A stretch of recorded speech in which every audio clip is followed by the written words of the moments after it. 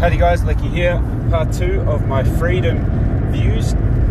I'd like to talk about how the freedoms can be taken away over time. Now, being a student of history and enjoying reading about facts and historical events, you can almost, not copy and paste, but you can see how over the pages of time, things do tend to repeat themselves.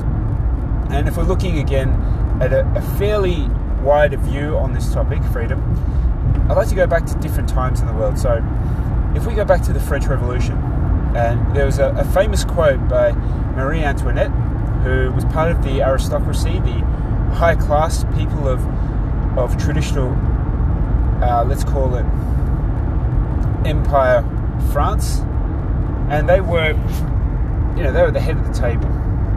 And there was a time where there was dissent building at ground level, at the people level, everyday people. And there was growing food shortages. And that was almost the straw that broke the camel's back. Before that, a heap of taxes, a heap of poverty, a heap of disease, and ultimately there was just no food to eat. And what happened? The people pushed back, and years later, it catalyzed the French Revolution, and ultimately Marie lost her head.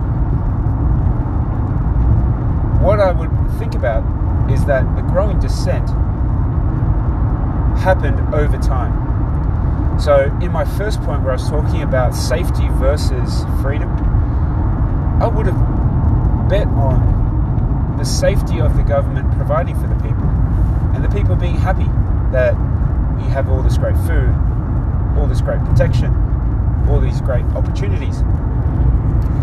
And then over time,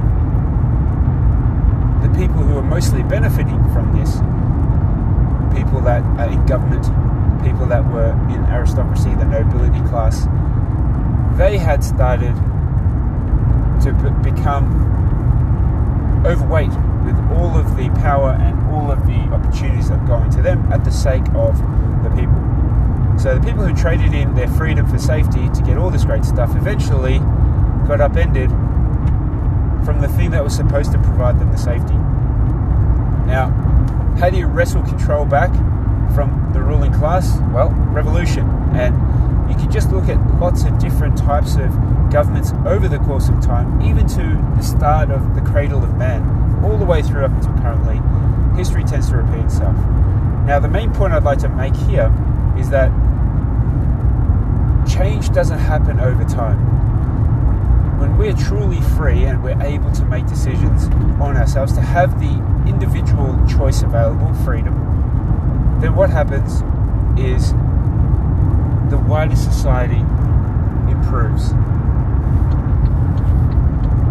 What happens from then is that if you trade in your freedom for safety, what happens is it's an all-in-none construct. That's what I keep coming back to, because you don't get your freedoms taken away overnight.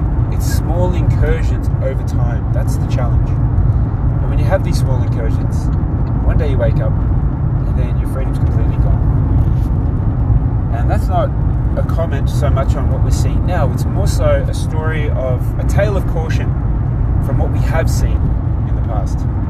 Because, as I keep saying, history may not repeat itself, but it often rhymes.